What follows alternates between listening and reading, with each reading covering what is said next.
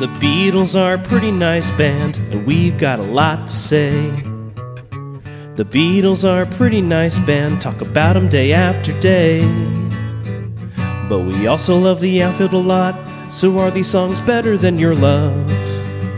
The Beatles are a pretty nice band, someday we'll judge if they're fine, oh yeah, someday we'll judge if they're fine. I am the Walrus. Hoo-hoo-hoo, hee-hee-hee, ha-ha-ha. Because walruses say that. I've heard a walrus say that before. Really? In my dreams. Oh, that makes sense. This is the B-side of Hello Goodbye. John wanted it to be the A-side. I agree with him and also completely understand why it wasn't. It's a fun song, a lot of silly noises, but weirdly kind of angry. Like in the way John spits out the P's and pretty little policemen in a row. Mm-hmm. By the way, the Beatles are starting to mention the police a lot. Starting with Lovely Rita, and now this, and then Blue Jay Way brings up. Yeah. There's so many policemen to meet. Anyway. So, yeah, he came in through the bathroom window? I'm just thinking of them now. So I joined the police department, yeah. So, yeah, he spits out the P's, and the song is deceptively complex. It's full of real-life references, as we'll soon see. It dances on the lunacy tightrope. John wobbles, but doesn't fall into complete unlistenable ridiculousness here, in my humble opinion. Yeah, he toes that line very deftly here. Like, I could see this being like a double A side, like we've spoken about in prior episodes, but I think they made the right call commercially. Like, you could make an argument for this being the best B side, maybe. Maybe not. It's up there. I really do enjoy this. This is a psychedelic classic. I mean the B sides that come into my head because I have to disagree with you on everything. What there needs to be drama in a podcast, right? Otherwise, it's just two people getting along. Who needs that? Right. And we're clearly not getting along. Oh, shut up. Hey, I've had enough of you. But Rain and Come Together come to mind. I didn't know Come Together was a B-side. It was the B-side to Something. To what? Something. Oh, I guess you'll remember it eventually. Okay. I realized what you were doing, and now I'm really upset. Sorry. Something or other. All right, so this is in the top 5 then. Yeah. Of B-sides. Yeah. I mean, we could table this discussion for another time. It is interesting. Yes. Maybe I'll pose it to the subreddit, Beatles subreddit. That seems like a good idea. That'd be a good idea, yeah. Yeah, let me write this down because it's such a good idea. I'll probably forget it. Or maybe it already exists. B-side Beatles Best, Reddit. What's the band's... Okay, yeah. So here we go. Revolution. I think... Okay. Mm-hmm. So it says Rain. Don't Let Me Down. Oh, yeah, I love that That's one. a good one. I'm in love for the first time. Yeah, so those are... Don't you know it's going to last? I didn't know Dylan did a cover. It's a love that lasts forever. Love that has no past. I do like that song too very much. So okay, those are the candidates. So yes, John wanted I Am the Walrus to be the A side. He was overruled by Paul McCartney and George Martin, and this decision helped lead to resentment from John, who complained that after the group split that, quote, I got sick and tired of being Paul's backup band. Ooh. Ouch. Yeah. So John said he wrote the first line on an acid trip and the second line on a different acid trip the following weekend.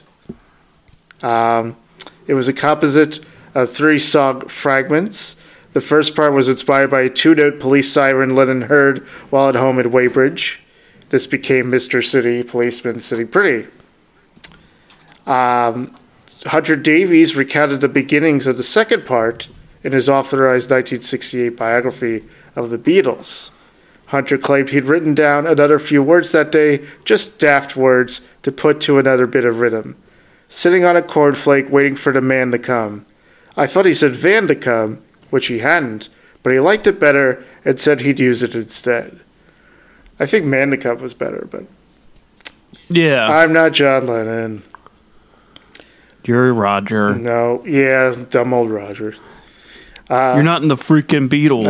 No, I'm in... Hey! The third part of I Am The Walrus started with the phrase, sitting in an English country garden, which, as Davies noted, Lennon was fond of doing for hours at a time. Lennon repeated the phrase to himself until a melody came. The song's title came from Lewis Carroll's poem, The Walrus and the Carpenter. Lennon later realized that, he got it wrong. The carpenter was the good guy. He said, I thought, I picked the wrong guy. I should have said, I am the carpenter. But that wouldn't have been the same, would it? No, it would not. The Eggman, there is an Eggman. While it's possibly a reference to Lewis Carroll's Humpty Dumpty, it was more likely the Animals' lead singer Eric Burton. Following a particularly notable incident recounted to John Lennon at a London party. And I would say if you have children listening, that's cool, but maybe you want them to leave the room for the next minute or so. Yeah. Parental discretion is advised on the etymology of the Eggman. This Eric Burton, from his autobiography, he said, it may have been one of my more dubious distinctions, but I was the Eggman, or as some of my pals called me, Eggs. The nickname stuck after a wild experience I'd had at the time with a Jamaican girlfriend called Sylvia.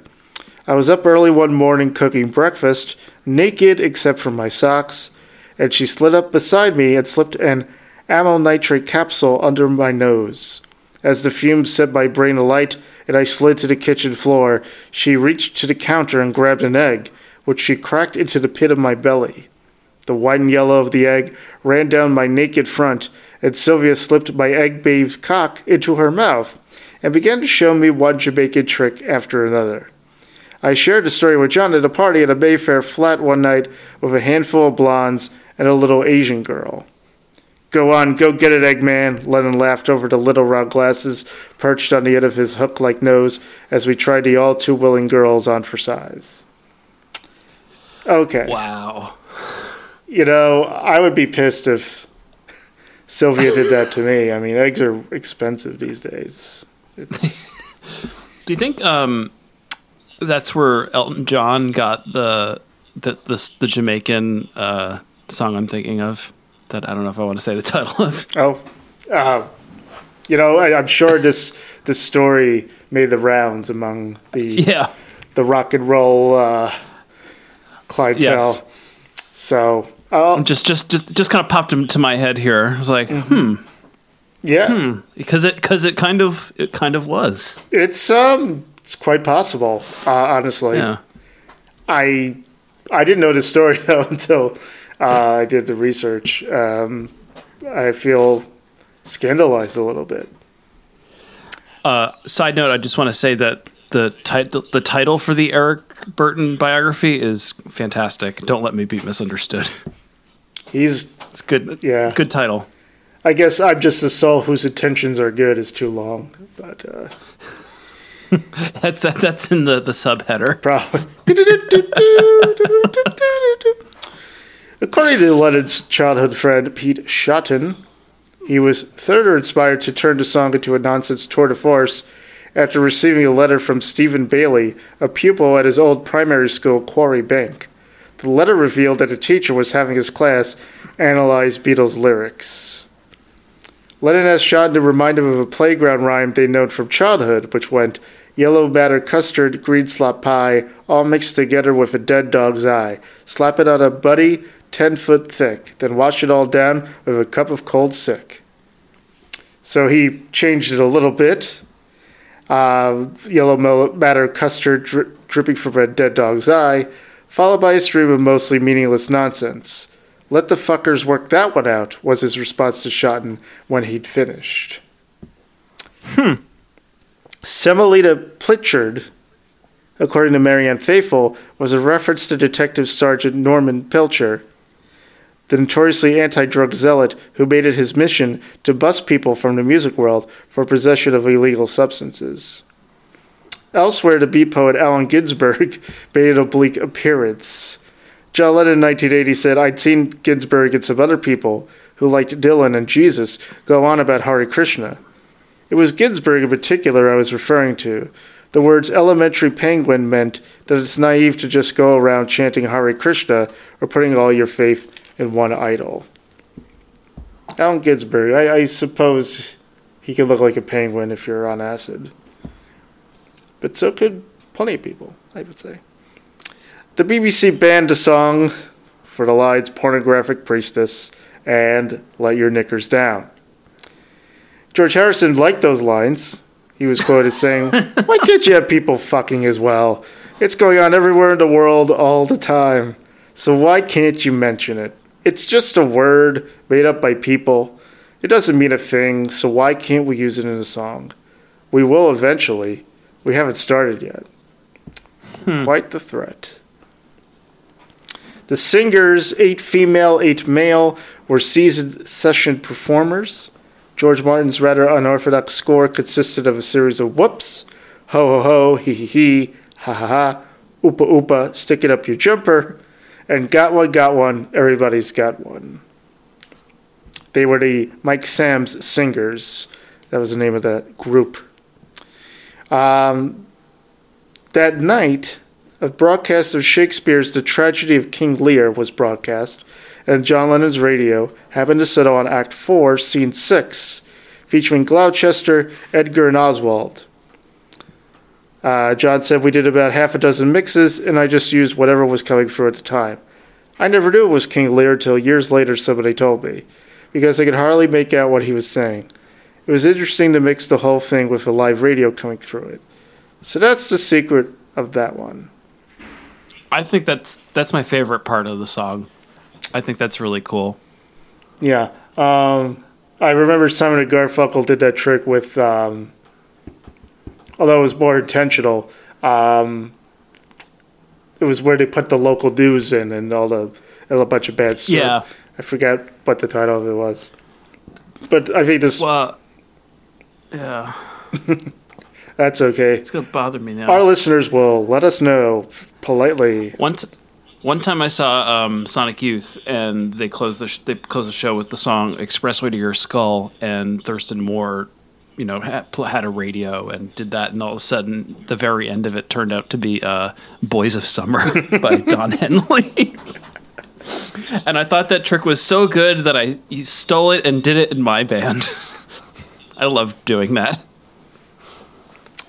True artists steal. It's true. According to Jeff Emmerich, when John presented George Martin with I'm the Walrus, Martin said, "Well, John, to be honest, I have only one question. What the hell do you expect me to do with that?" So this was the first song that they started after Brian Epstein's passing. And according to Jeff Emmerich, in his recounting, they were not in the best headspace. And I think you can hear that in the song. That's what Jeff Emmerich says. And yeah, I guess. But I feel like if you didn't know the backstory, you just think, oh, this is weird and a little angry.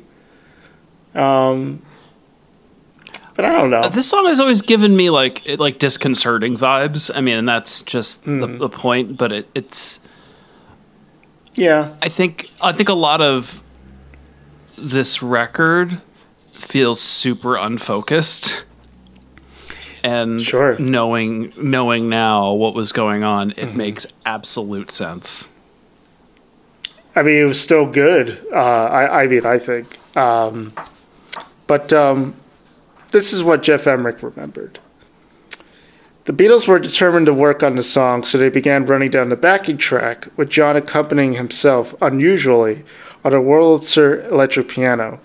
He was not a great keyboardist at the best of times, and on this day he was especially unfocused, so he made quite a few fluffs, to George Martin's chagrin. Why doesn't he ask Paul to play it instead? He asked me in the control room. I had no answer. Perhaps John was just trying to get his grief out. George became even more exasperated when it became apparent that Ringo was having trouble holding the beat steady. It was a long song, played at a laconic tempo, so it was tough going. For the first few takes, Paul played bass as usual, but then he opted to switch to tambourine, standing directly in front of Ringo, effectively acting as both a cheerleader and a human click track. "Not to worry, I'll keep you locked in," he told his drummer confidently, once again dealing with a tricky situation that George Martin simply couldn't handle. I thought it was one of Paul's finest moments. He was trying to inject some professionalism into a session that was drifting away because the others had their minds on Brian's death. In the end, Ringo gave a strong performance, thanks in no small part to Paul's quick thinking. But even listening to the record today, you can hear they're distracted, that their minds are not really on what they're doing. I distinctly remember the look of emptiness on all their faces while they were playing I Am The Walrus. It's one of the saddest memories I have of my time with the Beatles. I hate to leave it on a sad note like that. And that's something that Paul, we'd see a lot more of Paul doing, like kind of just being like, no one wants to be the leader, so I'm going to be the leader because this needs to get going. And it pissed off John. Yes. Yeah. Who was like slowly but surely writing more songs again. Danny Elfman's Oingo Boingo performed a cover of the song on Boingo, the band's final album. Oasis, of course, performed the song many times throughout their history, and a live recording of them performing the song at the Glen Eagles Hotel was included as a B-side to Cigarettes and Alcohol, and was subsequently added to the 25th anniversary edition of Definitely Maybe. Is that Oasis's best B-side? Baby. And strange but true, Jim Carrey performed a song on George Martin's 1998 Beatles tribute album, In My Life. He sounds a lot like John somehow. Good actor. Love Count 0. We are grieving, we are not loving. Josie scale, I give this a yeah. I agree. I'm going to give this a yeah. The Beatles are a pretty nice band, talk about them day after day. But we also love the outfield a lot, so are these songs better than your love? The Beatles are a pretty nice band, someday we'll judge if they're fine, oh yeah, someday we'll judge if they're fine.